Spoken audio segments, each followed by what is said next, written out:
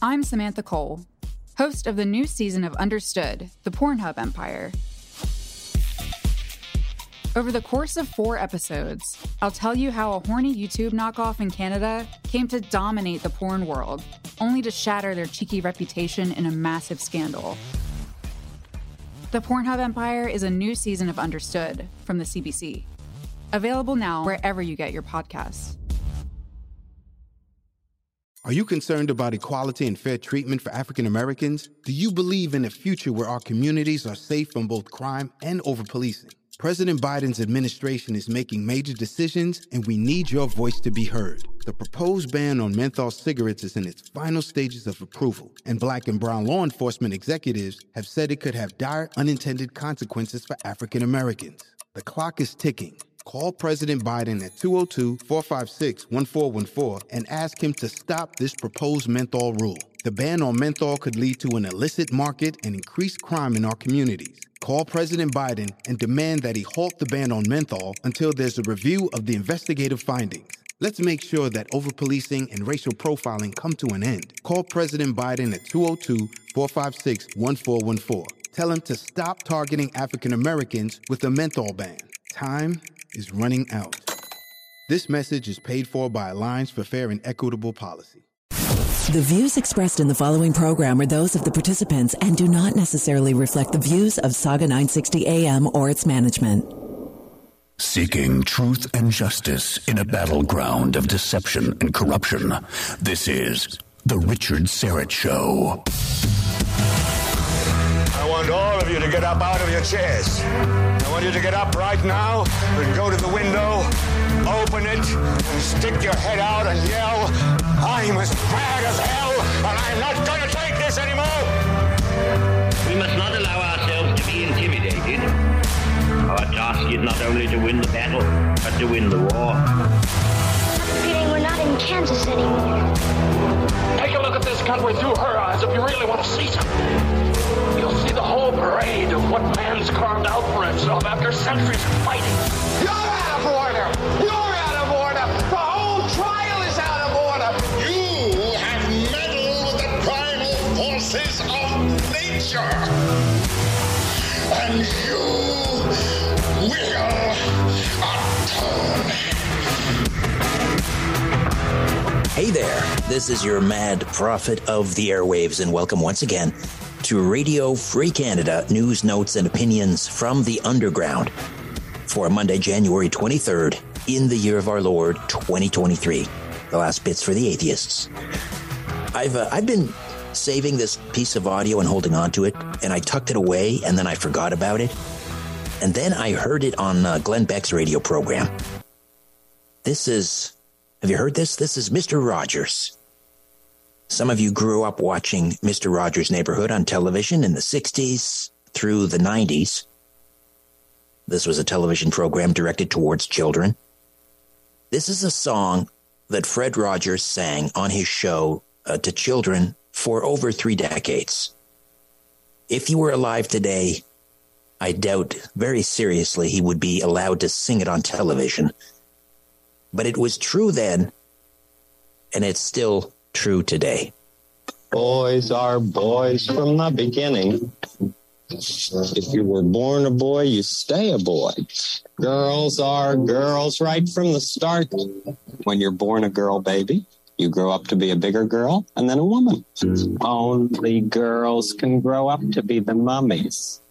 Only boys can grow up to be the daddy. Everybody's fancy. Everybody's fun. Your body's fancy and so is mine. I think you're a special person. And I like your ins and outsides. Everybody's fancy. Everybody's fine. Your body's fancy, and so is mine. True. True. Yes, obvious. Painfully true. And that's why he would sing it for children. I mean, Fred Rogers was a remarkable man. Here are some interesting facts, fun factoids about Fred Rogers. He was a stickler when it came to his daily routine, he would start his day at 5 a.m. He made time for a prayer, as well as some studying, writing, phone calls, swimming, and then he would respond to his fan mail. Another part of Mr. Rogers' daily routine included, get this, a daily weigh-in. He liked to maintain a weight of exactly 143 pounds. Fred's regular weigh-in of 143 had a special meaning to him. He would say it takes 1 letter to say I, and 4 letters to say love, and 3 letters to say you, Rogers once said. 143. 143, I love you. Rogers took time out of each day to respond to his fan mail, and he responded to each and every letter he received, which was approximately 50 to 100 letters per day. He respected the kids who wrote. His assistant on Mr. Rogers, Heather Arnett, said, he never thought about throwing out a drawing or a letter. To Fred Rogers, these were sacred. Fred Rogers was an ordained minister who preached tolerance wherever he went. When Amy Melder, a 6-year-old Christian viewer, sent Fred Rogers a drawing she made for him with a letter that promised he was going to heaven, Fred Rogers wrote back to his young fan, "You told me that you've accepted Jesus as your Savior. It means a lot to me to know that. And I appreciate the scripture verse that you sent.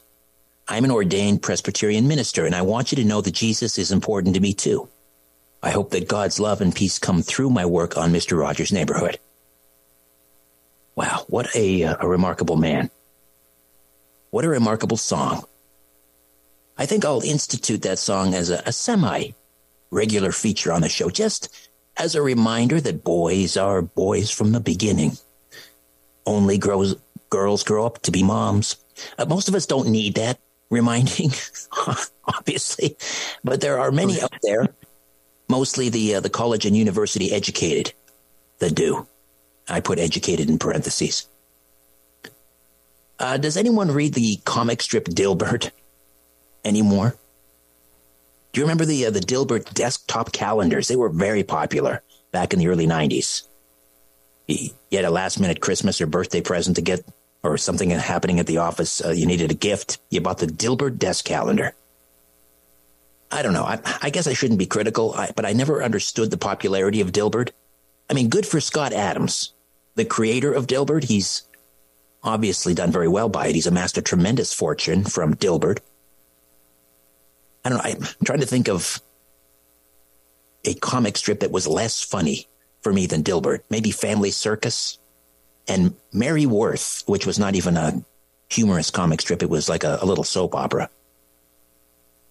Anyway, Scott Adams, also a very powerful influencer on social media. But over the last several years, he's been very hard, very critical of people who decided to remain vaccine-free throughout the pandemic and beyond. Well, now it appears Scott Adams is eating crow. Have a listen. The anti-vaxxers clearly are the winners at this point, and I think it'll probably stay that way. And I don't want to put any shade on that whatsoever. They came out the best. They have the winning position. The unvaccinated have a current advantage because they feel better. The thing they're not worrying about is what I have to worry about, which is, I wonder if that vaccination 5 years from now, because really the anti-vaxxers, I think, were really just distrustful of big companies and big government. That's never wrong. It's never wrong to distrust government. It's never wrong to distrust big companies. So if you just took the position, let's just distrust everything the government did, well, you won. You won. You won completely. I did not end up in the right place. Agree? The right place would be natural immunity, no vaccination. You should take victory, and I should take defeat. You are the winners. All right, let me say that part with no ambiguity. You won. You won. All of my fancy analytics got me to a bad place. All of your heuristics, don't trust these guys, it's obvious, totally worked. Scott Adams, creator of Dilbert. I guess he deserves some credit for this social media post. It's not easy admitting you're wrong, but it's not about winning and losing. I mean, I don't know any vaccine-free people. When I say vaccine-free, I'm talking about the COVID jab. I don't personally know any who are running around saying, I told you so. This isn't about I told you so. I mean, I feel terrible for people who were either coerced into getting the COVID jab, or they took Pfizer or Moderna or public health and government officials at their word when they said it was safe and effective, or that they were helping to save grandma. They thought they were doing the right thing. I feel terrible for those people who now have regret, who now maybe they live in fear that a few years down the road, they may get sick. And for those who were coerced or took it for whatever reason and then were injured or worse, they died. That's a horrible tragedy. Who would take delight in something like that? Nobody that I would call friend. I don't know any of the COVID vaccine free that took any delight. We feel a great deal of relief that we withstood immense pressure and scorn, and in some cases, rejection, being disinvited to family events, unfriended. If you're a conservative and you're vaccine-free, you were probably disinvited twice from the same party. That's 2 strikes. If you're white, straight, a man, 2 more strikes. If you believe in God, that's another one. That's 5 strikes? 5? I wish I could think of another one. Then you could at least say you struck out twice. That's 2/3 of an inning. What else gets you another strike? Believing in an objective reality. Well, that's just part of being an adult, or it used to be, or part of being conservative, I guess. But let's go with that. That's 6 strikes. White, straight, conservative, Christian, vaccine-free, male, who believes in an objective reality. That's why the brilliant Dr. Jordan Peterson is being persecuted, because he believes in an objective reality. He's supposed to speak at an event at the Canadian Tire Centre in Ottawa, but a number of groups who have received direct funding from the Trudeau government are demanding the Ottawa venue, the Canadian Tire Centre, cancel this event. There are something like 36 organizations, all at the public trough, who have demanded the Canadian Tire Centre in Ottawa cancel this event in which Dr. Peterson is to speak. This is part of his North American tour to promote his latest book, Beyond Order, 12 More Rules for Life. And this is the left, a perfect example of how they operate and work. If you have the wrong opinion, you must be silenced. The left seeks to criminalize opposing viewpoints, and that's why they're so dangerous. And more on that later. And maybe I'll get around to that story, last order of business in hour 2, and take a few calls. 289-275-9600, 289-275-9600. That's for a little later. More failed liberal policies exposed. The ban on plastics has done precisely 0 to reduce pollution. Big shock there. The liberal program to reduce red tape regulation accomplished, wait for it, precisely 0. Another big shock. Tom Korski from Blacklock's Reporter will be here to discuss also in hour 2. If you think the freezing of certain bank accounts was a one-time thing during the Emergencies Act, or if you believe Scotiabank when they said they were sorry for freezing BJ Dichter's account, well, Scotiabank is at it again. I think, or is it Bank of Montreal? One of the big banks. Let me check on that, but it's one of the big banks. They're doing it again. This time, Jeremy Mackenzie has been debanked. Now, I don't like many of the things that Jeremy Mackenzie says or writes or tweets, the creator of Diagolon, this fictitious, farcical media hoax. I mean, I think he's rather an unsavory character, but we don't debank people for that in this country. David Freiheit of Viva Fry on Rumble has that story in hour 2. This hour, James Pugh is a terrific writer. He's on the front lines in the culture war. His new blog post is about putting together an anti-woke library, a list of the most important anti-woke books. He'll be here this hour. But first, Health Canada finally concedes the COVID vaccine is responsible for people dying. 400 people, they admit, have died due to the COVID vaccine. But Health Canada says that's an acceptable number.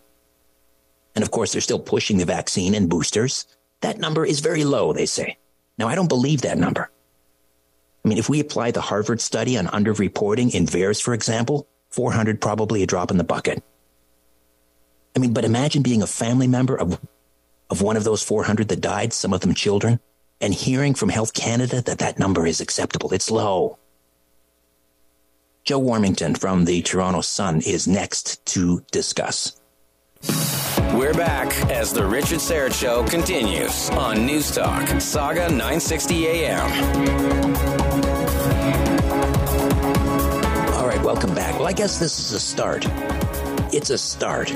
Health Canada admitting 400 people have died after receiving a COVID vaccine. But they say, oh, that's low. In other words, that's an acceptable number. Yeah, unless you're the family member of one of those 400 that died, like Dan Hartman, whose 17-year-old son, Sean, took the vaccine so he could play hockey. In other words, that's coercion. He wanted desperately to play hockey, so he took the vaccine, died 33 days later. Joe Warmington wrote about this recently in the Toronto Sun, and he joins us now. Hey, Joe, how are you? I'm doing okay. I mean, obviously, I listened to Dan Hartman on station with Mark Petroni earlier, and, I've talked to him, but, it was a real tearjerker. And, again, it's a reminder that this isn't about statistics. It's about people, lots and lots of people that have been, received adverse reactions, have been injured or died from following taking the vaccine, whether it's from it or whatever it is. And so, it's important that mainstream media like Mark and yourself and myself start to, get these stories out there so that we can make sure that the authorities are ruling on their own, data and not worrying about money coming from Big Pharma or what government is talking about. But actually, if there's a crack in the wing, let's look at it and talk about it. Yeah, which is, I've noticed there's quite a sea change now, and some of this may have to do with the fact that Elon Musk has taken over Twitter. So a lot of the things that got you kicked off Twitter or banned or shunned or whatever are now, are now possible to talk about. And so now I think we're seeing a change in the narrative, and now we're seeing people come out and talk openly about vaccine injuries, where before it's like that was absolutely verboten. But to suggest that 400 is low, I mean, Joe, you and I are old enough to remember in 1976 with the H1N1 vaccine, 25 people died, 25 people, and they pulled the vaccine. That was in the United States. And, it was a different scenario with the Tylenol. Somebody had actually opened the jars and poisoned people, but it was only 3, I think. I mean, God rest the souls of the 3, and they pulled every Tylenol bottle. So safety was always something you associated with Tylenol and with pharmaceutical companies. I don't now. I don't even think I don't think that they even care about it. I'm not saying every one of them, but, you have to admit that when you saw that interview with Ezra Levant and the Rebel and Avi Yamini in Davos with Albert Bourla, it had like 16 million views. The reason it had 16 million views is because people want to ask a question of a guy like Albert Bourla. He didn't even stop to answer. They've got it wrong. I mean, sure, it's something that has helped some people, but that's not the issue. The issue is also who has it not helped or who has it, helped kill, if you will. I'm not saying we know for sure, but we need to at least stop and inspect the airplane, make sure that the wings are okay. And you're right. I mean, you get canceled if you did that. It took a long time to be able to even get some of these stories out. I mean, last week you covered it so well, and so did Mark, in the case of the woman Stephanie over the mask thing. Yes. And that took 2 or 3 years to come out. I mean, that wasn't very nice. And I don't know why everything has to be us and them, and you're in one camp or the other, because there's no such thing as that. There's only humanity. And that's exactly, how I've always approached my job. I know you and I have known each other a long, long time. And it's better to not be in a camp. It's better to tell the whole story from everybody in the camp. And that's starting to happen now. And you're right, Elon Musk is the main reason. He's given some indication now of why that might be, because he himself he said he felt he was going to die. That time was the world's richest man. He's one of the richest people in the world. And, he's obviously looking for somebody to take this up, and he's allowed it to happen on his platform. You know, that video I mentioned, Richard, that was banned on every platform except for Twitter. And that's Elon Musk. So that sends a message. It does. It's very telling. Joe, we'll take a quick time out. I want to hold on to you for a few minutes yet. I know you're busy, but I appreciate your time. Joe Warmington, Toronto Sun, back with more in a moment. Let's get back at it on News Talk, Saga 960 AM. It's the Richard Syrett Show. Health Canada says 400 dead after the vaccine. They're qualifying that, saying we don't know that it was caused by the vaccine, although anyone who has had to get their doctor to help them file an adverse report knows how difficult and stringent it is. And I had doctors on this program Dr. Patrick Phillips, who was not permitted to file any adverse reports. He was way ahead of the curve in terms of myocarditis. He was disciplined for reporting myocarditis because it wasn't accepted at that point as an adverse reaction. Now we know that it is.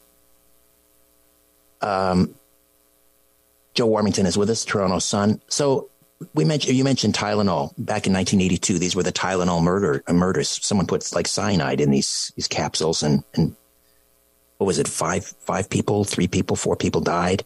And to Tylenol's credit, I mean, they did a huge recall, 31 million bottles or cases. They set up a 1-800 line. They were very, very proactive and handled it, I thought, quite well. But that's all been forgotten, obviously. Now we have public health dragging their heels, censoring people, then claiming we didn't know because the information was censored and they helped censor it. Joe, neither of us are scientists, obviously, but come on, that 400, that number is going to go up, don't you think? Well, again, in speculative terms, but if you look at the American version of it, the VAERS system, I think the number is 90,000 dead following vaccine, something like that. It's a lot larger. So even the 10%, the 400, was surprising. I think the 400 figure, the reason that I think it's resonated in the column has gone viral like it has, is for 2 reasons. Because of talking about Sean Hartman, an actual person and not a statistic, and his dad, Dan, who's a wonderful man, who's put up with an awful lot of abuse on Twitter and things like that for just trying to save other kids and other families. And the other reason, the number is, while it's probably ridiculously low, it's also ridiculously high. You know what I mean? It's sort of a shocking number so you've got a guy, some of these people on Twitter saying you're a bunch of morons and there's nothing to this. And, and you hear it on mainstream media as well. There's no one that has died. Well, that's now a lie. I mean, it's not true. The government of Canada themselves have said that 400 people have, that they've reported have died. Now, they haven't said all that because of the vaccine or what the reasons are. They've got all kinds of bureaucratic language in there to kind of cover different things. But then you start looking further into the report, and if anybody's listening, you can find it easily on the Google search of Health Canada adverse reactions, and it's also a link in my column there. And if you go on there and spend a few minutes, it's pretty shocking. I mean, myocarditis is on there at like 1,750 cases that have been reported. There's more than 10,500 serious cases reported. Now, that's not a few. That's a lot. Now, I suspect it's much higher because of what you said about how hard it is for the doctors to go ahead and... Yeah, it's not transparent, and it's not a transparent... There hasn't been a lot of autopsies either. I mean, there's been a lot of sudden deaths and things like that. Well, look, I'm not, I don't know. I hope that it's fine. Everybody, there's so many people that have received the vaccines that we hope that it's fine. And maybe it is mostly, maybe it's just certain ways it was administered or certain batches, or maybe there was some criminal activity like we saw with Tylenol. There's a lot of maybes there, but whatever it is, I saw this with the space shuttle years ago, and I wrote about it at the time, where, the lower level engineers that when the space shuttle took off, noticed that ice hit the wing and there was a problem with a heat shield that had come off. Within seconds, they emailed their supervisors and said this happened. Nobody would deal with it, and no one wanted to deal with it. And eventually, when they brought the space shuttle down, it couldn't get through because of the heat shields, and it exploded and everybody died. Now, they never really dealt with that. That's one of the biggest cover-ups in the world's history, like I suspect some of this stuff is. But it did happen, and we didn't learn from it. It must be money talks and power as well. Absolutely. Matter. But, at the end of the day, look, I don't really care about any of that. I care about all the people that have died and their families, and let's listen to them. Let's learn from it. Let's prevent others. If we don't do that in our jobs as journalists, then there's really no point in being in this. If you're just going to sit there and cover, sort of answer for the government and big pharma and big industry and all that stuff, it doesn't mean you have to heckle them either. They do a lot of good work, and you should laud that. But when things are not adding up, if you will, there's nothing wrong with taking a look, and that's all we're trying to do here with these numbers. And I think that. Are you concerned about equality and fair treatment for African Americans? Do you believe in a future where our communities are safe from both crime and over-policing? President Biden's administration is making major decisions, and we need your voice to be heard. The proposed ban on menthol cigarettes is in its final stages of approval, and Black and brown law enforcement executives have said it could have dire unintended consequences for African Americans. The clock is ticking. Call President Biden at 202-456-1414 and ask him to stop this proposed menthol rule. The ban on menthol could lead to an illicit market and increased crime in our communities. Call President Biden and demand that he halt the ban on menthol until there's a review of the investigative findings. Let's make sure that over-policing and racial profiling come to an end. Call President Biden at 202-456-1414. Tell him to stop targeting African Americans with a menthol ban. Time is running out. This message is paid for by Alliance for Fair and Equitable Policy. You're right. I think the tide has turned, and you're starting to see more people talk about it, and you will. And even if you get canceled now. Are you concerned about equality and fair treatment for African Americans? Do you believe in a future where our communities are safe from both crime and over-policing? President Biden's administration is making major decisions, and we need your voice to be heard. The proposed ban on menthol cigarettes is in its final stages of approval, and Black and brown law enforcement executives have said it could have dire unintended consequences for African Americans. The clock is ticking. Call President Biden at 202-456-1414 and ask him to stop this proposed menthol rule. The ban on menthol could lead to an illicit market and increased crime in our communities. Call President Biden and demand that he halt the ban on menthol until there's a review of the investigative findings. Let's make sure that over-policing and racial profiling come to an end. Call President Biden at 202-456-1414. Tell him to stop targeting African Americans with a menthol ban. Time is running out. This message is paid for by Alliance for Fair and Equitable Policy. I think people are seeing that. You can't cancel everybody. Joe, you're a very courageous man with a great deal of integrity. And you know what? Actually, that's not true. I'm just a guy that does a column in the Toronto Sun for 31 years. That's all. I'm the same guy that you've known all that time. You've produced and done shows all that time. Nothing's changed. I just do the story. This is the story of the day. It's nothing about courageous. That's the numbers, and we talked to Dan Hartman, and that's the truth, and that's it. And we'll continue to do that, and no one's going to stop us from doing that. God bless you, Joe. Thank you. All the best. Joe Warmington, Toronto Sun. All right. That number is going to get higher and higher and higher. And, of course, Health Canada will drag their feet and deny every inch of the way, but we will drag them every inch of the way until we one day perhaps cross the finish line. And maybe one day there will be answers for Sean and his bereaved father, Dan Hartman. Every time I see his tweets in my timeline, just crushes my heart. Crushes my heart. All right, when we come back, let's open up the phone lines. 289-275-9600, 289-275-9600. Your thoughts Health Canada finally admitting 400 dead after the vaccine. You're listening to The Richard Syrett Show on Newstalk Saga 960 AM.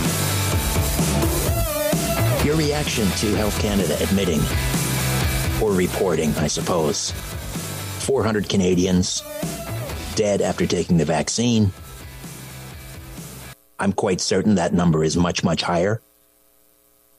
Harvard University did a study on underreporting with respect to the VAERS reporting system, the Vaccine Adverse Event Reporting System that was developed by the CDC, I guess with the FDA.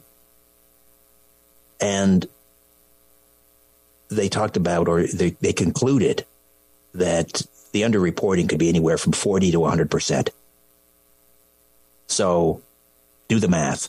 400 suddenly becomes what? 560,000? I don't know that it's that high. I don't know what the number is. It doesn't matter. One is too many. Again, 1976, 25 dead after the H1N1 vaccine. They pulled it. 400 dead in Canada alone. That number is alarmingly high, but the reporting is alarmingly low, I believe, unfortunately. Let's grab a call here. I think Tony's in Cobourg. Tony, welcome to the Richard Syrett Show. Go ahead. Hello, Richard. Hi. Thank you for taking my call. First time calling in. Big fan of the show. I just wanted to thank you for everything you've done over the last 2 years, airing these topics in such an open manner. It's a breath of fresh air and very refreshing to hear the guests that you have on a regular basis on the show. So I'm a regular listener and love listening to thank you, Tony. Learn something every day. Appreciate that. So my comment is around what Joe Warmington was saying. If 400 is what they're admitting to, or that they're saying there's some link, this is vastly underreported. There's got to be a much deeper number than that. And we know that the medical community in Canada has been threatened by their colleges not to report. I know you touched on this. We have doctors who have been suspended, their licenses suspended because they've gone against the narrative. They've gone against recommendations for vaccines. So my biggest concern is, when is this going to change? We still have the government pushing the vaccines. We still have doctors pushing it. We still have people who do not want to talk or admit that their adverse reactions are much greater, that the deaths are much greater. And who's going to investigate this when we know that every single board that has investigation power, especially in the medical community, they're all supported by Big Pharma. They're all controlled by the Big Pharma organization. So how is this going to, where's the breakthrough going to happen? I don't see it under this government. I just don't see it. And that's the most frustrating thing, is that we hear this news every single day, and yet we don't see the change coming. And I share your cynicism about things changing. they never change. They never change. The faces change. The names change. The people in positions of authority and in power, they change. But the end result is always the same. Thank you for the call, Tony. Appreciate it. Thanks, you know what's interesting? When people wear masks, or when they took the vaccine because they genuinely believed they were saving grandma, where any of these public health measures are taken, people will say, if it only saves one life, it'll be worth it. If we can only save one life. But it never works the other way. Have you noticed? So at least 400 people, probably much, much, much higher. Could be 10 times higher. Could be 20 times higher. One day, I hope we'll know, but we'll have to drag it out of them. But it never works the other way. If we can only save one life, we should take away this right and that right. Now that we know that it's minimum 400 dead, 10,000 injured, how many of those from myocarditis? What are their prospects 5 years on? Myocarditis is never it's always a serious thing, myocarditis. So we may not see the actual result in terms of deaths from the vaccine for years. If we could only save one life, it'll be worth it, they say. But when there are 500 or 400 dead, or 4,000 dead, or 40,000 dead, whatever the number ends up being, silence from politicians, public health officials, silence. When we come back, James Pugh writes The Turn. It's a blog for it's the Woke Watch newsletter. And he's compiling a list of anti-woke books, building a library of forbidden knowledge. He joins us next. The Richard Syrett Show on Saga 960. Stay with us. Back to the conversation on The Richard Syrett Show. News Talk, Saga 960 AM. All right, welcome back. Money. My good friend Money has taken over command of the big audio board back at the station, while Jacob takes care of some other production matters. Good to have you back on board, Money. Money is also building a backyard rink. Well, he has built a backyard rink. We're going to have to swap some pictures. Oh, he's giving me a report here. The ground was uneven, and the water ended up in one corner. That happened to me last year. Anyway, we'll swap some notes a little later, Money, on the perils of building a backyard hockey rink. All right. We're going to talk about the building a library of anti-woke books, a library of forbidden knowledge. James Pugh is a terrific writer. He writes The Turn, the Woke Watch newsletter, wokewatchcanada.substack.com. James, welcome back to the program. How are you?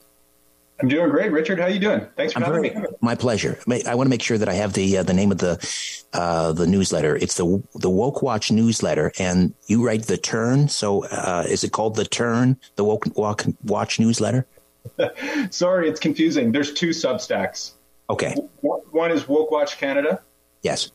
.substack.com, and I write for that, but also a lot of other people write for it too. Some of them are anonymous teachers and people on the inside in education, or just people encountering wokeism, but also just people writing journalistic and academic type things about wokeism. And then The Turn is my own Substack, and that one's just jamespugh.substack.com.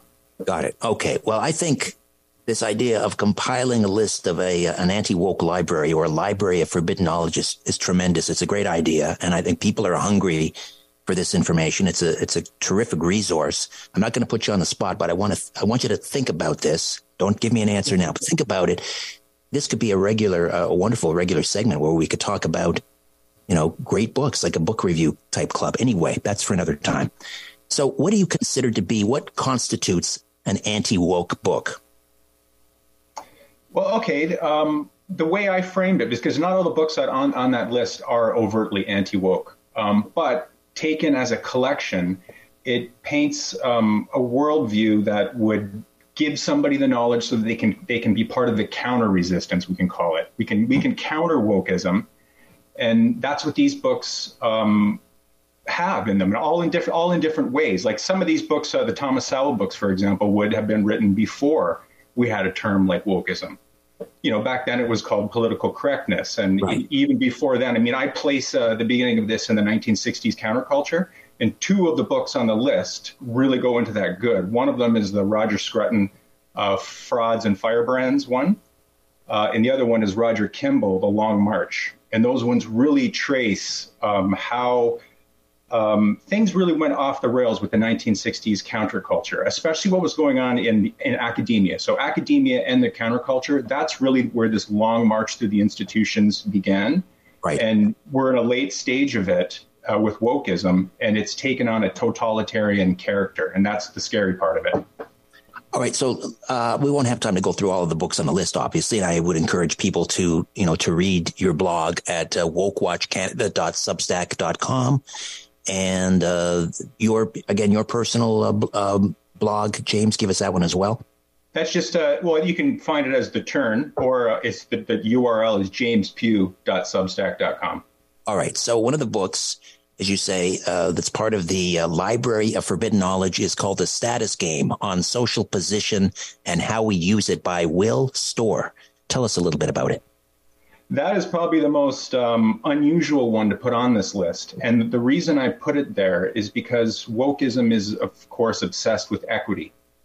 And this book by Will Storr really shows us that it is human nature for people to status seek.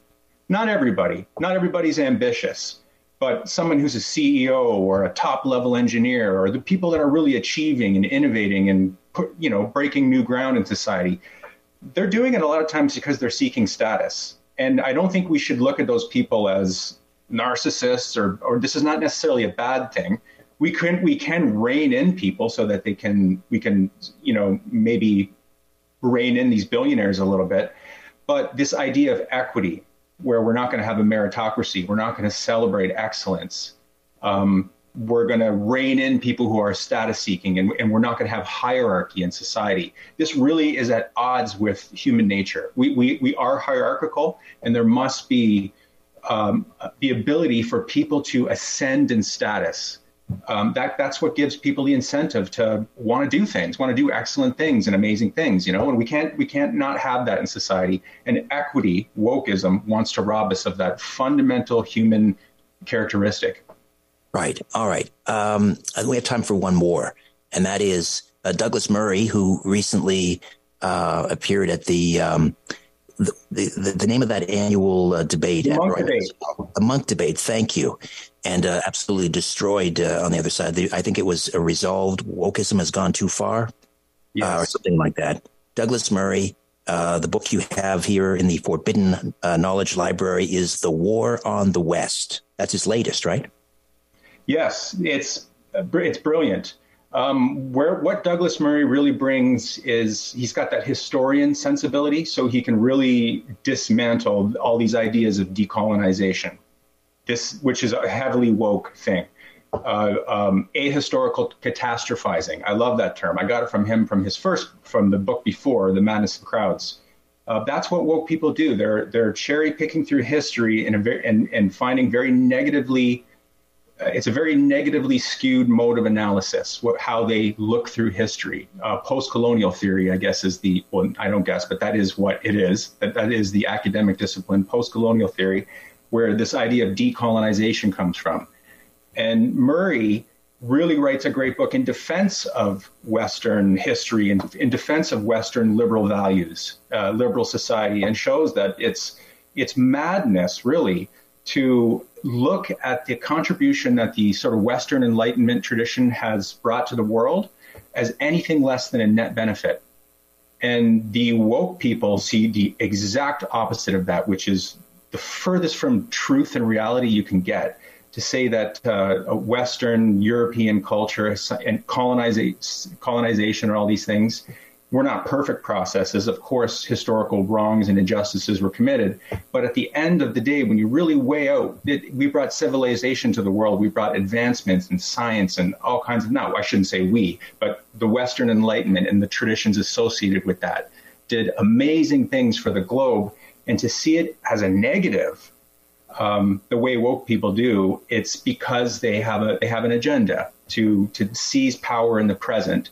So they have to make us believe that we're awful. And how they do that, one way, is by rewriting our history and saying we were nothing but genocidal people, colonizers, oppressors, all of these things. That's a very reductive and stupid way of looking at the world. It's nowhere near true. And there are tons of real historians out there that don't suffer from post-colonial theory-itis. They do real objective empirical history type research. And those are the ones we should read and listen to. Those are the ones I teach my kids about. That's the history I'm teaching my kids. Fantastic. So The Status Game on Social Position and How We Use It by Will Storr, and The War on the West by Douglas Murray.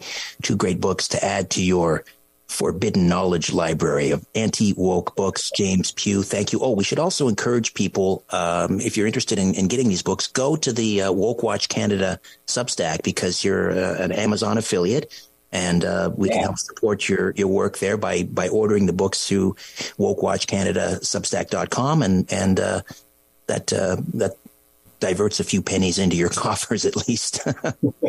Support the movement. Absolutely. James, thank you. Very insightful, very important. A great resource. I appreciate it. Anytime. All right. James Pugh, the Woke Watch newsletter, wokewatchcanada.substack.com. All right. Hour 2. We'll speak with Viva Frei. David Freiheit will be here. Viva Frei, of course, on Rumble. And we'll talk about the debanking of Jeremy Mackenzie, a rather unsavory character, admittedly, but we don't debank people for that reason in this country. Or once upon a time, we didn't. That's all changed. We'll speak to Viva Fry, David Freiheit, about that, and more failed liberal policies, whether they're banning plastics or trying to reduce red tape. Just a big fail all the way around, each and every time, because the liberals personify that rare and odious combination of corruption and incompetency. Tom Korski, managing editor of Blacklock's Reporter, will be here with that story. Back with more of The Richard Syrett Show and Hour 2 after these.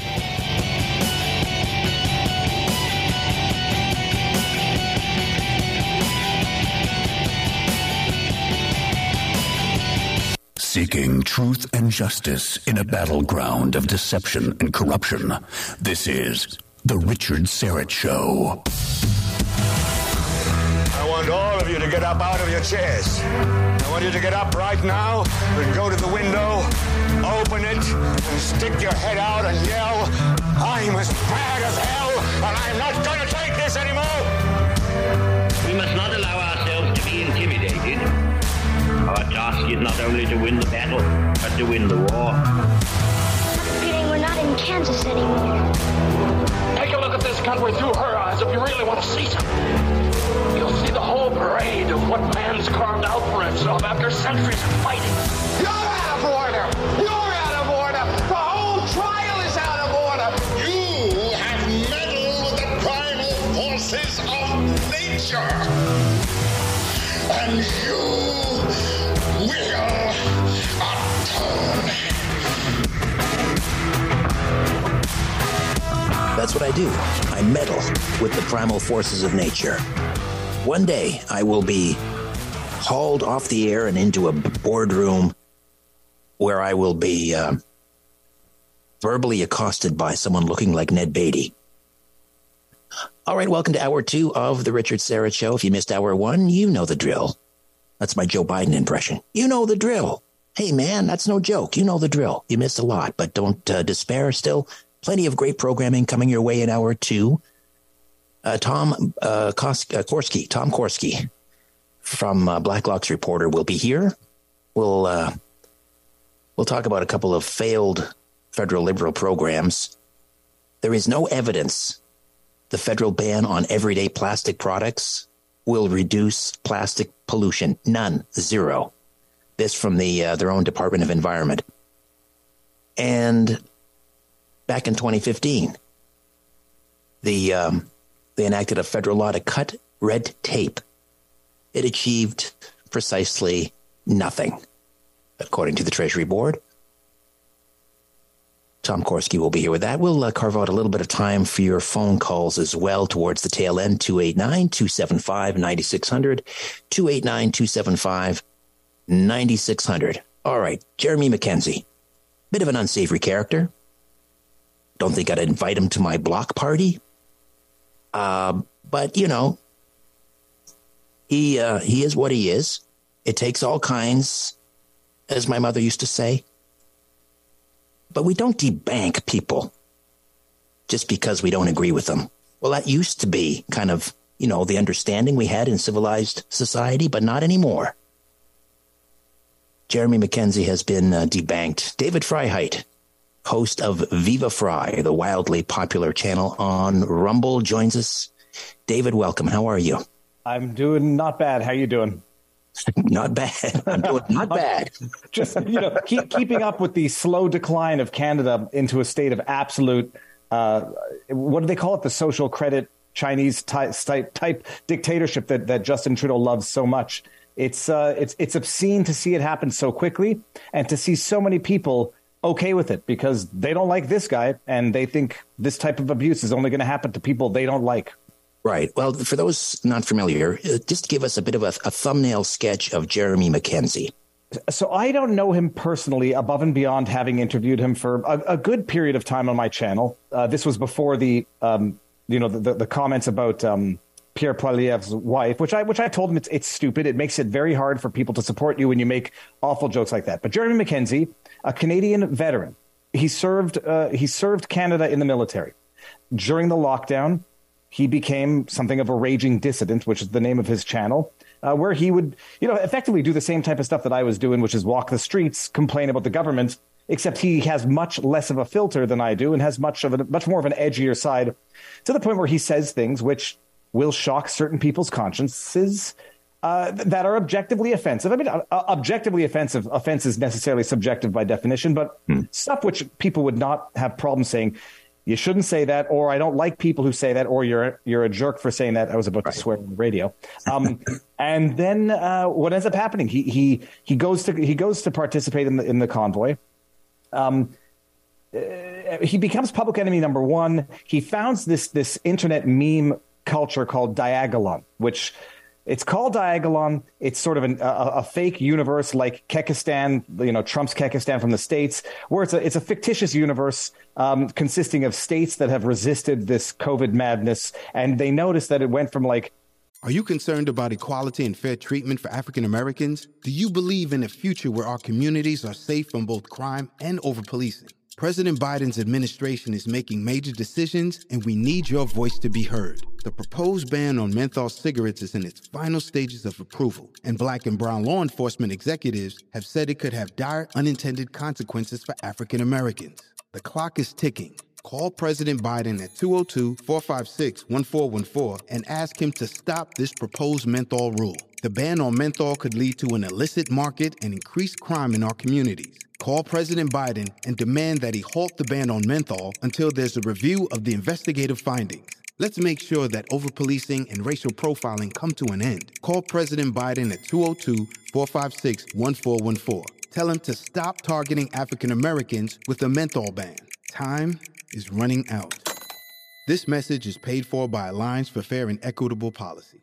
Up left of Canada, down to the bottom right of the States, like diagonal, so they call this fake thing called Diagolon. He's the president. It's got some like drug-addled goat. That's the what's the word? Not an M. What's the thing there? At a football game, the stuffed animal. A mascot. Jeez Louise, I'm sorry. So yeah, they have this mascot, which is like a goat. It's a ridiculous thing, but it became known as this ideologically motivated violent extremist group because the government thought that it was an actual militia, and they thought they were actually coming to Ottawa to do terroristic things. And it was part of the reason for which the Emergencies Act was invoked, because they thought this extremist organization called Diagolon was coming to raise hell. Which was a hoax, just a silly meme. And our silly people in Ottawa actually got their chain yanked. Oh, yeah. Well, except, when they had that arrest in Coots of the people with the firearms, which, is still a bit of a suspicious incident on its own. But one of the guys who got arrested had a Diagolon patch on his armored vest. So he had an armed Diagolon militiaman arrested in Coots on firearms charges. Surely you have to, come in with the fist of fury and violently assault peaceful protesters in Ottawa. That's Jeremy McKenzie. Said some terrible things, said some dumb things, et cetera, et cetera. Got arrested on firearms charges related to some of the pictures that they posted for Diagolon, where they're hunters. They have rifles, they have guns. Yes. And faced some other very late charges for alleged assault on an ex-girlfriend in Saskatchewan. Arrested in Nova Scotia, detained for 5 or 6 days in solitary in Nova Scotia, flown like Nicolas Cage out of Con Air back to Saskatchewan, where he was in jail for over 2 months, in solitary confinement for a better part of it because he refused to submit to the PCR COVID test. And so they, for the safety of all the prisoners, had to put him in solitary. Gets let out, finally gets bail after 2 months. Never convicted of anything in his life, by the way, and goes back to Nova Scotia. And last Friday gets a Friday afternoon call from a nice, polite gentleman who works at Scotiabank saying, we're very sorry for the inconvenience, but we're going to have to close all your bank accounts. You have 30 days to get your money out. We're still going to keep your mortgage for another year so you can keep paying us, interest on your mortgage, but we're not renewing it. So when it comes to term, you're out of a bank account, you're out of luck on a mortgage. Good luck. And that's how we roll in Canada now. Right. And Scotiabank, they froze some accounts during the Emergencies Act. Then they issued an apology to one of the convoy organizers, BJ Dichter. But, we thought maybe that was kind of an object lesson for banks, that's just not what we do. But apparently Scotiabank didn't take that lesson to heart. It's amazing. They did it. they saw, from what I understand, they noticed people were immediately withdrawing a lot of money from banks because people lost faith in banks. They didn't have the reserves to satisfy this. So the run on the banks, basically, from what I understand, forced a lot of these banks to call Trudeau and say, what the heck are you doing? This is causing a big problem. They apologize when it's politically convenient to apologize. And then in the dead of the night, they just go and do the exact same thing again. Mackenzie has not been convicted of a crime yet. He hasn't had his day in court on the 2 pending charges. And I forgot to mention, Richard, not only did they shut his bank accounts down, apparently he's like restrained from entering the premises of Scotiabank anywhere. If he wants to show up on the premises, he's got to call in to make an appointment.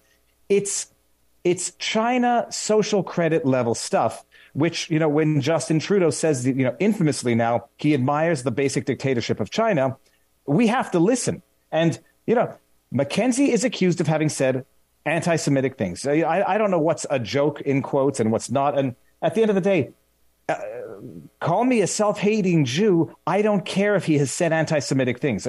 Genuinely, right. From this perspective, I don't care. This is not what you do. He sounds to me like a miserable SOB, but the world is full of them. And so we start with debanking. Is that a new? Did you coin that phrase? Is that a new phrase that we need to put in the Canadian encyclopedia now? Debanking. It's existed in the States for a little while because they did it to Alex Jones. It's the last. It's deplatforming, but on the financial level, it's even more dangerous than obviously deplatforming. But yeah, it's got to add it to the lexicon. My phone has to stop underlining it. So are you getting, I've been on, Twitter, and I've seen you're getting some blowback. Why are you defending Jeremy Mackenzie, and how dare you, and all of this stuff? I'm getting I'm not getting that much blowback. And the blowback is generally from either bona fide trolls or people who just lack foresight. I set up a Give, Send, Go because I boycott GoFundMe. For the rest of my life, I will boycott GoFundMe because they are the crooks who tried to steal the money that the convoy raised in Ottawa. Give, Send, Go, Jacob Wells, great company. I set up a fundraiser for Jeremy because they're trying to crush this man in all respects. And he might be a loathsome human. I actually happen to think he's a decent person who just says stupid things, says stupid things, and also makes humor that people want to misconstrue as seriousness. So I set this up because, first of all, to make a point against this government. This is not how things can work in Canada. It starts off with, I don't think Jeremy's ever denied the Holocaust, but people like to say, would you allow a Holocaust denier to have a bank? It's like, first of all, yes. They gave Karla Homolka a bank account, from what I can imagine. Omar Khadr had a bank account to cash his $10 million from the government. But a man who's never been convicted of anything. And for people who like to talk about criminal justice reform and reforming criminals, no, let's go ahead and debank an individual that has not yet been convicted of anything and turn a person into a criminal. So I've had it. And, it starts off with Holocaust deniers, anti-Semites, and then it's going to turn into election deniers. Oh, go on social media and deny an election. Debank. Oh, go ahead and say something a little mean to Trudeau. Debank. It's a precedent that cannot stand, despite the fact that people might hate the target. And that's exactly how they start, like with Alex Jones in the States. Start with a hated target so people accept it, and then you start moving the Overton window over time. Or if you're Fred Rogers, the late Mr. Rogers. Boys are boys from the beginning. If you were born a boy, you stay a boy. That'll get you debanked in Canada coming soon. David, just hold on. We'll take a quick time. I'll come back. Just a few minutes yet. I know you're busy and you're doing great work down there. Stay with us. Welcome back to the Richard Syrett Show on News Talk, Saga 960 AM. All right, welcome back. Some major reverb there on Greg Carrasco. Sounded like the voice of God. All right, we are here with David Freiheit and Viva Frei, of course, wildly popular Rumble channel. And we're talking about Jeremy Mackenzie, who, again, are somewhat of an unsavory character. At least, David, you had the I'm not, courage is probably too strong a word, but you had the decency to actually, to interview him and let's find out what this person is all about before, casting aspersions and so forth. You just say he's basically a decent guy, just no filter.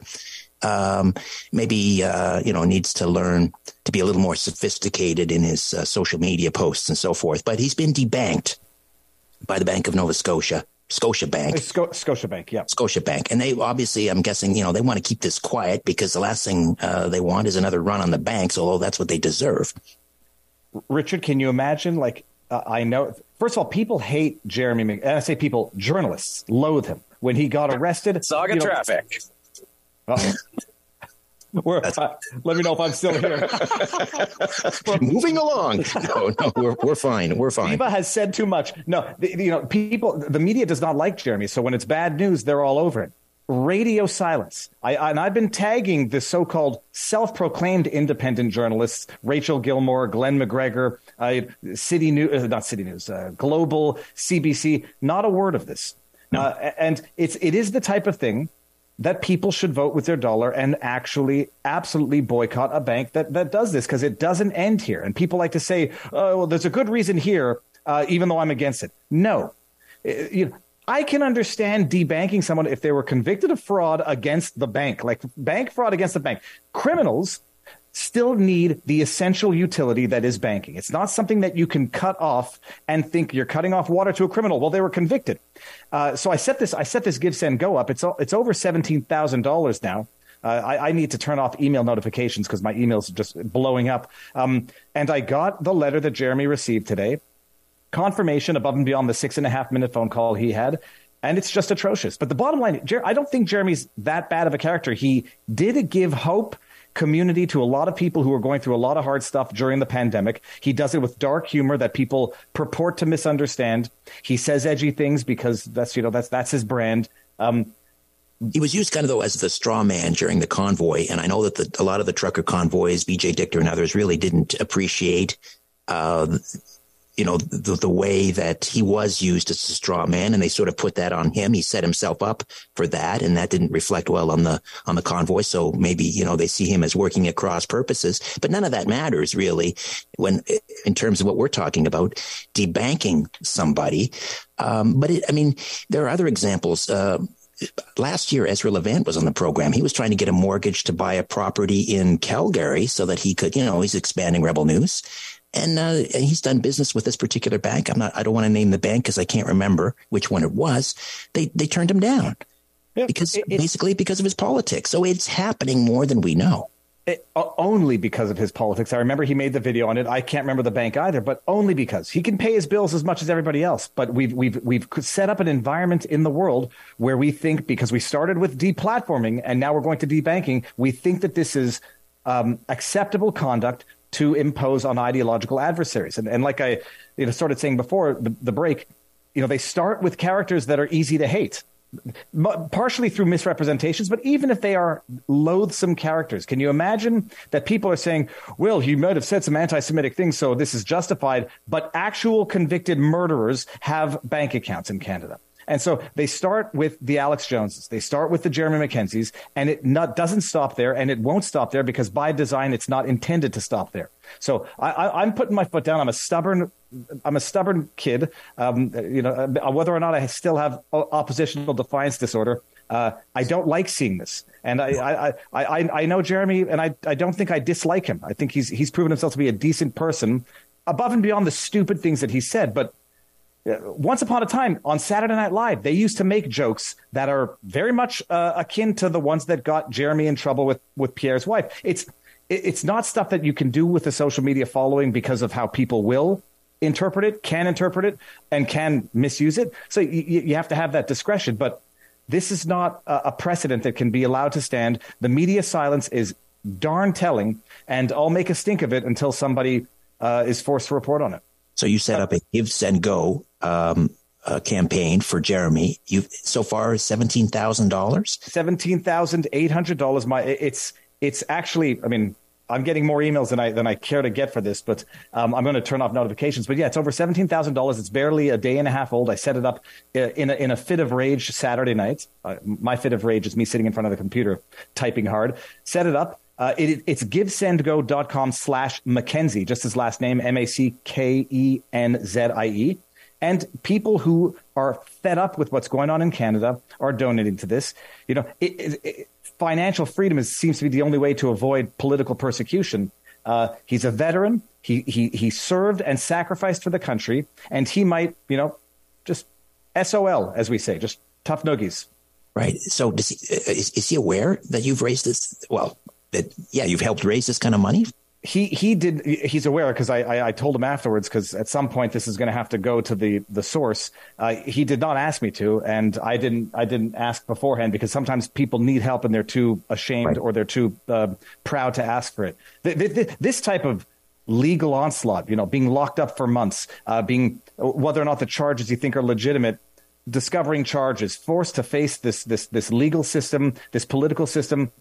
It doesn't make people rich, and it crushes them spiritually and financially. So this was just the straw that broke my camel's back of outrage, that we're going to start doing this here. And you have people who call themselves conservative saying, well, he said some anti-Semitic things, and that joke about Pierre Poilievre's wife, it's a terrible person.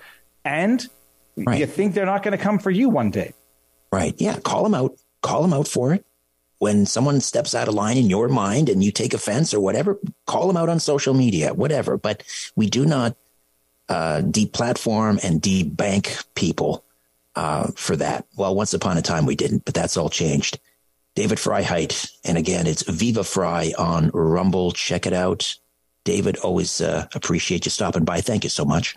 First, thank you, and thank you for covering this, because you're one of the few, and you have an audience, and people are going to hear about this, and people should know what Scotiabank is doing in terms of deciding whether or not to ever do business with a bank that thinks they can do this again. Give us the campaign URL again. Campaign is givesendgo.com/Mackenzie, MACKENZIE. All right. Thank you so much, David. Talk to you soon, I hope. All the best. Bye-bye. All right. When we come back, Tom Korski from Blacklocks on a couple of big fails for the Liberal government. Yeah, throw those on the pile. Back with more in a moment. The bull session continues on the Richard Syrett Show. News Talk, Saga 960 AM.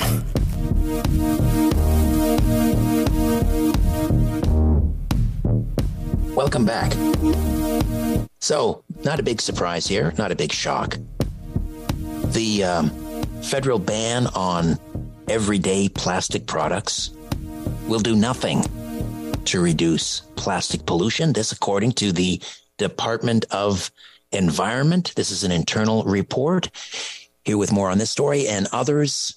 Are you concerned about equality and fair treatment for African Americans? Do you believe in a future where our communities are safe from both crime and over-policing? President Biden's administration is making major decisions, and we need your voice to be heard. The proposed ban on menthol cigarettes is in its final stages of approval, and Black and brown law enforcement executives have said it could have dire unintended consequences for African Americans. The clock is ticking. Call President Biden at 202-456-1414 and ask him to stop this proposed menthol rule. The ban on menthol could lead to an illicit market and increased crime in our communities. Call President Biden and demand that he halt the ban on menthol until there's a review of the investigative findings. Let's make sure that overpolicing and racial profiling come to an end. Call President Biden at 202-456-1414. Tell him to stop targeting African Americans with a menthol ban. Time is running out. This message is paid for by Alliance for Fair and Equitable Policy. Tom Korski, managing editor at Blacklocks Reporter. Hey, Tom, how are you? Do we have Tom? I see him there, but maybe he's... There you are, Tom. I can hear you. Hello. How are you? I'm well. How are you? Terrific. Thank you. This is not a big surprise, but, you know, the whole idea behind banning plastics, like, I don't know about you, Tom, but in our house, there's no such thing as a single-use plastic bag. That plastic bag, you know, we bring it home from the grocery store. Then we, I used to, when I was working outside of my house, I would take my lunch in a plastic bag. Then we'd bring it home. Eventually, it would line a waste paper basket, and we would end up using it for garbage. You know, there's three uses. So this report, this internal memo from the Environment Department, that the ban on plastic will do nothing to reduce plastic pollution can't come as a surprise. Well, they say they don't have the data. This was supposed to be science. So you're right. This is an internal report, and it says you don't have the data. You don't really know what volume of plastics are being landfilled or recycled now. Point number one. So if the feds go to, as they say they will, enforce a ban on, they picked 6 plastic products, polystyrene food containers, knives and forks, straws, grocery bags, you mentioned, 6-pack rings. By the end of the year, that's going to be forbidden. Can't use those in Canada. But will it reduce, for instance, plastic pollution? Well, they don't have any evidence. And worse than that, speaking of science, a scientific periodical, Marine Pollution Bulletin, reported last year, said, you'll never guess what, those 6 product categories I just mentioned, that's not the predominant plastic litter. Most plastic litter is wrappers and bottle caps. Guess what's not banned? Wrappers and bottle caps. So were you just making it up at the Department of Environment? Was this just about sloganeering, or was it science? It can't be science because the science says you don't have the data. Precisely. Yeah, it's definitely, again, just another virtue signaling. We're going to ban plastic bags. So again, I mean, I don't want to keep harping on this, but it's a constant reminder every time I go to the grocery store. So I can't get plastic bags to bring my groceries home. So I don't have plastic for my garbage for my organics and everything else. So they then force me to go to the grocery store and buy plastic bags, single-use plastic bags to put my organics and my garbage in. I mean, it's just common sense. Sure, in the plastics industry, now, of course, these are lobbyists, but they've tried to get the data. They say you look at alternatives. What's the carbon footprint of a paper bag? Guess what? More. It takes more energy, more emissions to produce a paper bag. You know, Richard, the Department of Environment has an unfortunate history in this regard. Some people may recall the campaign against the old Edison bulbs, the incandescent bulbs, 75 and 100 watts. And this goes back 6 years. There was a drive to replace those with compact fluorescent bulbs. And they didn't tell people the compact fluorescents contained trace mercury. And there was hundreds of kilograms of mercury landfilled until the Fed said we have to stop it. This is the problem when you say you're following science, but you can't be bothered reading the science. You're kind of making it up as you go along. And the results the consequences can often be very unfortunate. Exactly. Just got about a minute and a half before we break. We'll come back and talk some more. But another big fail. This goes back to a 2015 law to cut federal red tape. In other words, cut regulation. I'm assuming for small businesses and others, cut red tape regulation. Now, this is 2015. Was this a conservative law or was it a liberal law?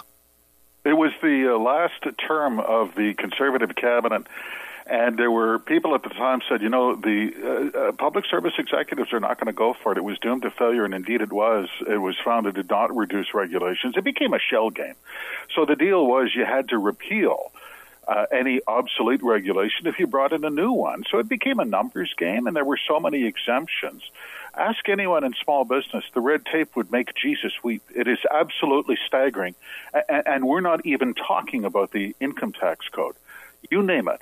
Recycling, health and welfare, wage, the regulations in the 30 to 40,000 federal regulations. That's just the feds.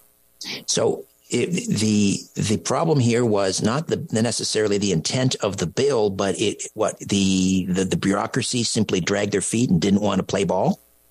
Well, it became the enforcement. It became enforcement. So it became a shell game. People said, "Oh, okay, you want us to repeal a wagon wheel regulation? Yeah, we can do that. So we can bring in 3 more regulations, but there will be numerous exemptions for taxes and such." The moral of the story is you either have a commitment to smaller regulation or you don't. Because if you don't, you can come up with all the policies and bills that you want to. Even the Public Service Union said, this is sloganeering, this is not science, it won't work, and it didn't. It's too bad because a lot of economists look at Trump's deregulation in the U.S., along with tax cuts and so forth, as really being a boon to their economy under Trump. And we all remember that great photo op. He was in the White House with all of those, pages and pages, something like 8 million pages of regulations that he cut.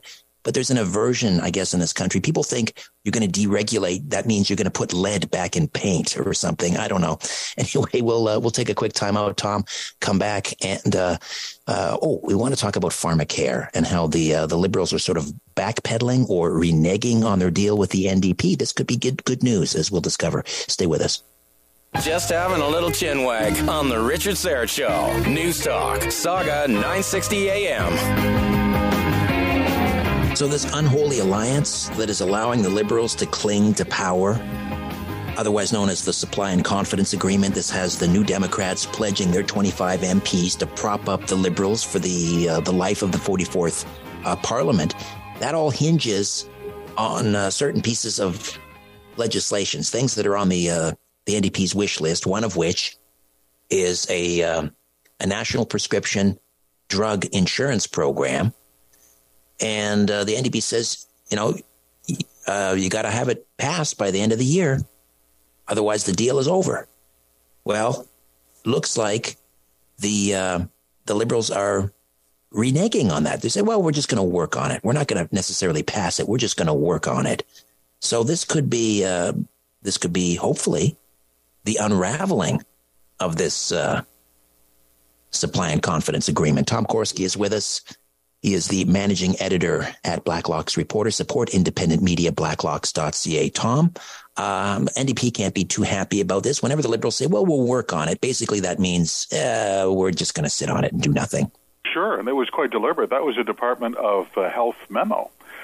And they knew what they were doing, and they in fact they put it in black and white twice in this internal memo. And they said we're supposed to pass this. I don't know, maybe I don't know. Yeah, maybe we'll just introduce it and talk about it.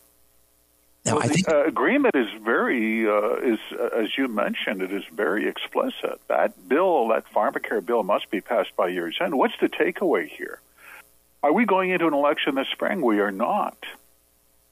But there's no sign of that. But you can tell that the two parties to this Supply and Confidence Agreement, as you mentioned, are starting to get on each other's nerves.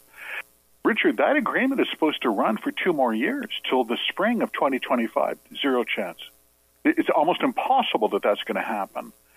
And especially as we start to go into recession and food inflation, everyone's getting upset. There's a lot of issues that are not being dealt with. You talk about them on your show. They can't even run a passport office. Asking 2 more years of vote swapping, and so it's asking a lot. But what was interesting is exactly that. This was the Department of Health saying, you know what, maybe we're getting tired of this. It's going to be interesting.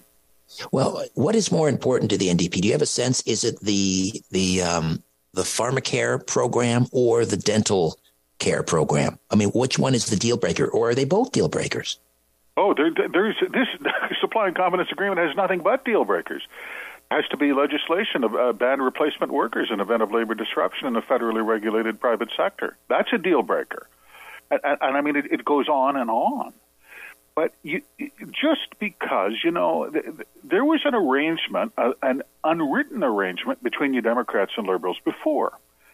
Prime Minister broke it. He called an election in 2021. Went for broke. Didn't work out. He lost some cabinet ministers, got reelected in a minority, really achieved nothing. This time, the New Democrats wanted it in writing. Now, the fact that cabinet reneges on that deal, and when they say 11 months ahead of a deadline, gee, I don't know if we're going to make that deadline. You know that they're testing the waters. They call that dragging the chain. We just want to see how you react. Because their opinion is, this is not articulated, but it's implicit, that you Democrats are scared to go to the polls. I think this whole year is going to be a box of fireworks. Parliament comes back in a week. It's going to be a box of fireworks, Richard. Right, and the ball now is in Jagmeet Singh's court. As you say, though, he can't afford to go into another election. The NDP are broke. On the other hand, he's looking at that expensive Rolex and thinking, I really need to hang on to 2025 so I can qualify for my full pension. So this is going to be interesting with his own caucus. Are they going to say, well, wait a minute, where are your principles, Jagmeet Singh? Let's just end this marriage now and let's go to the polls. The problem is also, it's on pharmacare.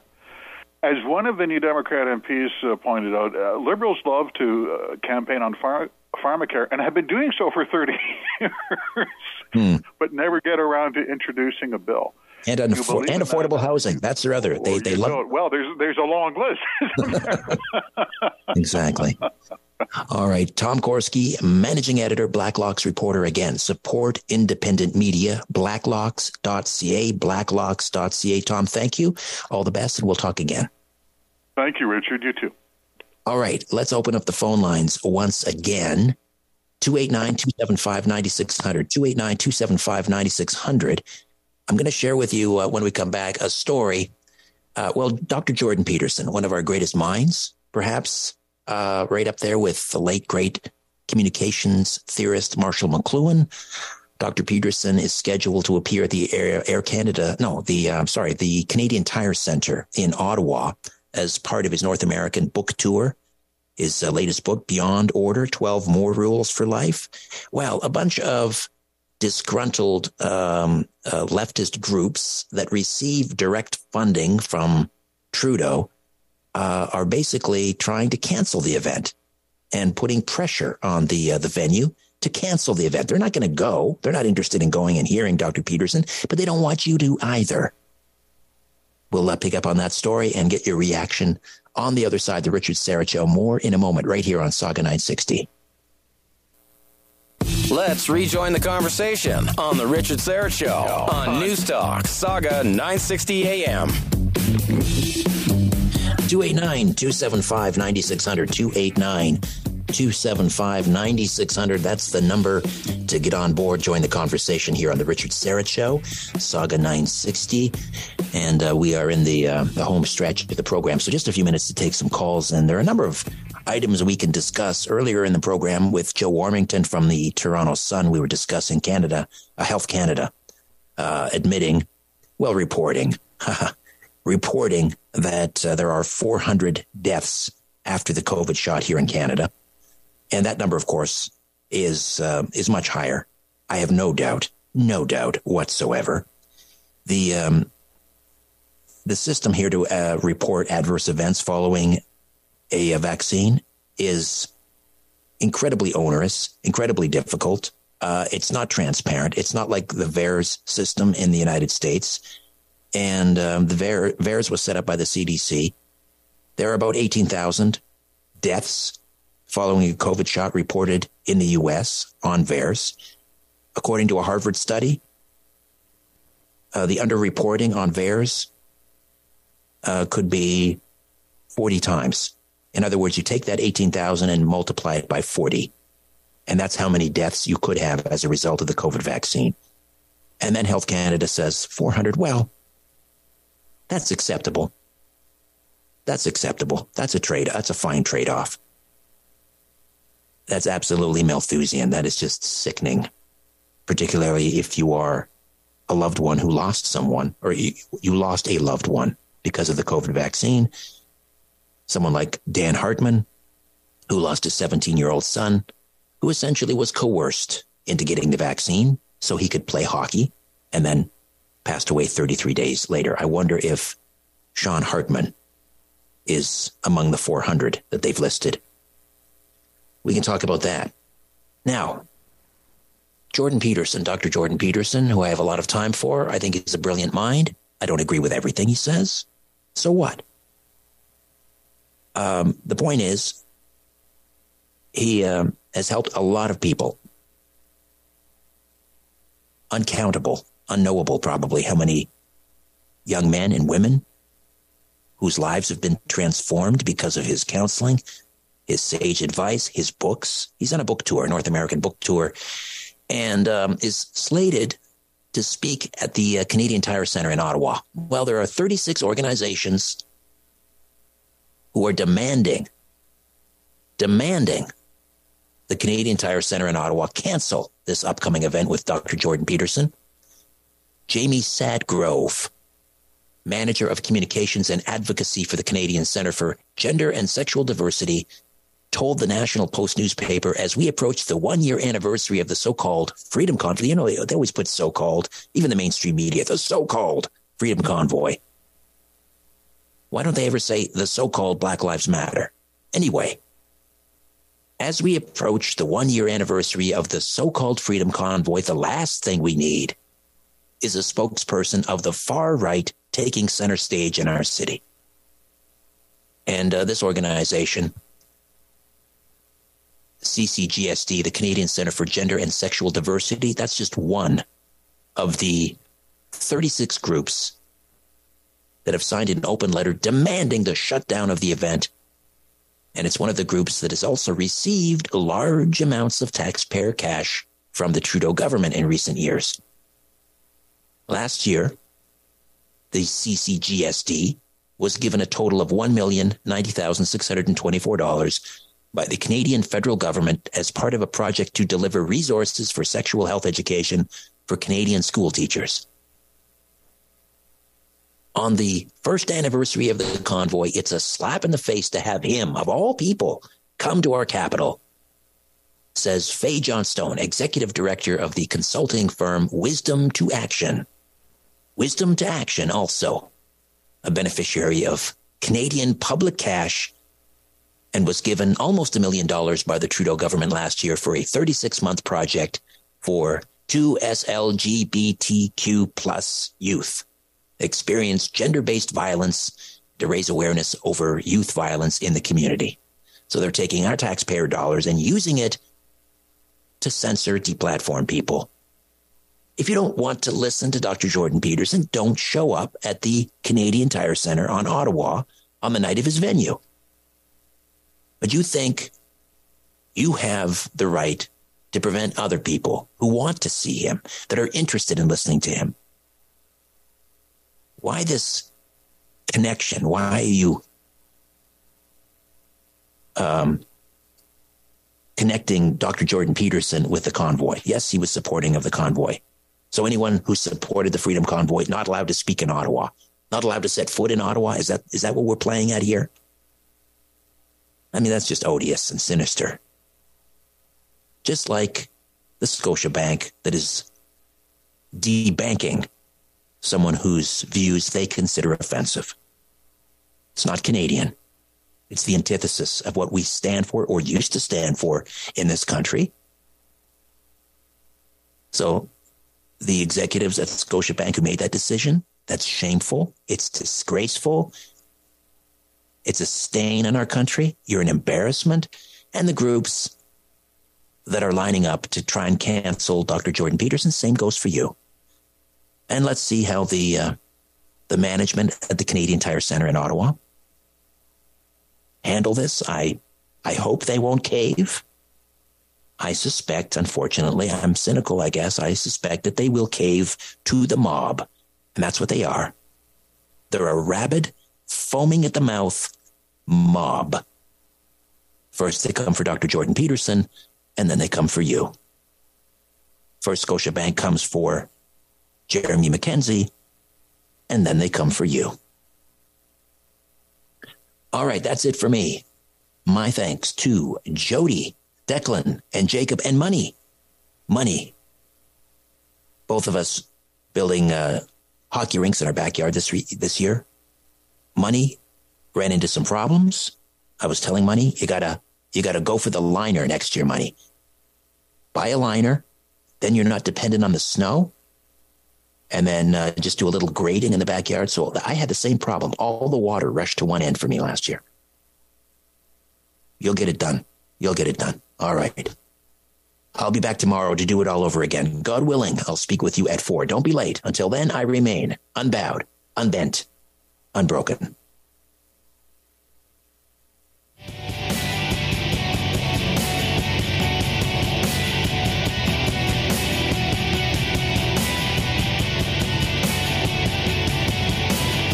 That's it. That's all. For more Richard Syrett Show, podcasts, blogs, and others, go to saga960am.ca. Stop talking past each other and start talking with each other. We'll see you tomorrow afternoon at 4 on The Richard Syrett Show on News Talk, Saga 960 AM.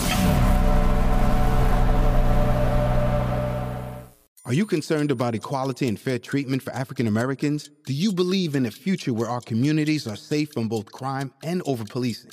President Biden's administration is making major decisions, and we need your voice to be heard. The proposed ban on menthol cigarettes is in its final stages of approval, and Black and brown law enforcement executives have said it could have dire unintended consequences for African Americans. The clock is ticking. Call President Biden at 202-456-1414 and ask him to stop this proposed menthol rule. The ban on menthol could lead to an illicit market and increased crime in our communities. Call President Biden and demand that he halt the ban on menthol until there's a review of the investigative findings. Let's make sure that overpolicing and racial profiling come to an end. Call President Biden at 202-456-1414. Tell him to stop targeting African Americans with a menthol ban. Time is running out. This message is paid for by Alliance for Fair and Equitable Policy.